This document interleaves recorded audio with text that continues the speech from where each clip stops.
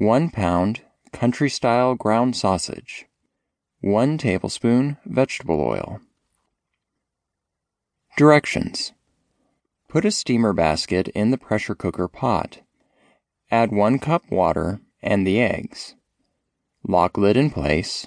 Cook on high pressure for 6 minutes. When timer beeps, let the pressure release naturally for 6 minutes.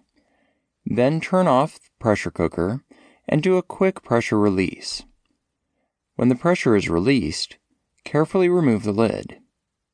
Remove the steamer basket from the pressure cooking pot.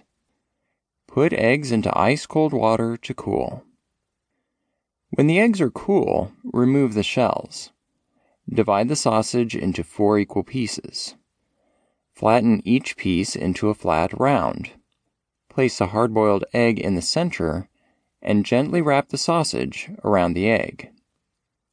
Heat the pressure cooking pot on sauté or browning. When the pot is hot, add oil and brown the Scotch eggs on 4 sides. Remove the Scotch eggs from the pressure cooker and add 1 cup water. Put a rack in the pressure cooking pot and place the Scotch eggs on the rack. Lock the lid in place and pressure cook on high pressure for 6 minutes.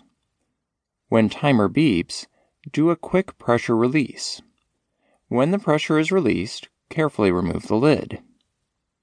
You can put the eggs on a rack or trivet as well, but I prefer the basket so the eggs are easier to remove from the pressure cooking pot. While 6 minutes on high pressure with a 6-minute natural release works for most people, everyone likes their eggs a little bit different. Timing could vary based on the size of your eggs, what material your steamer basket is made of, etc. If it's your first time hard-boiling eggs in the pressure cooker, you may want to just cook 1 egg until you find out the sweet spot for you. If you like a soft yolk, reduce the initial cook time for your eggs.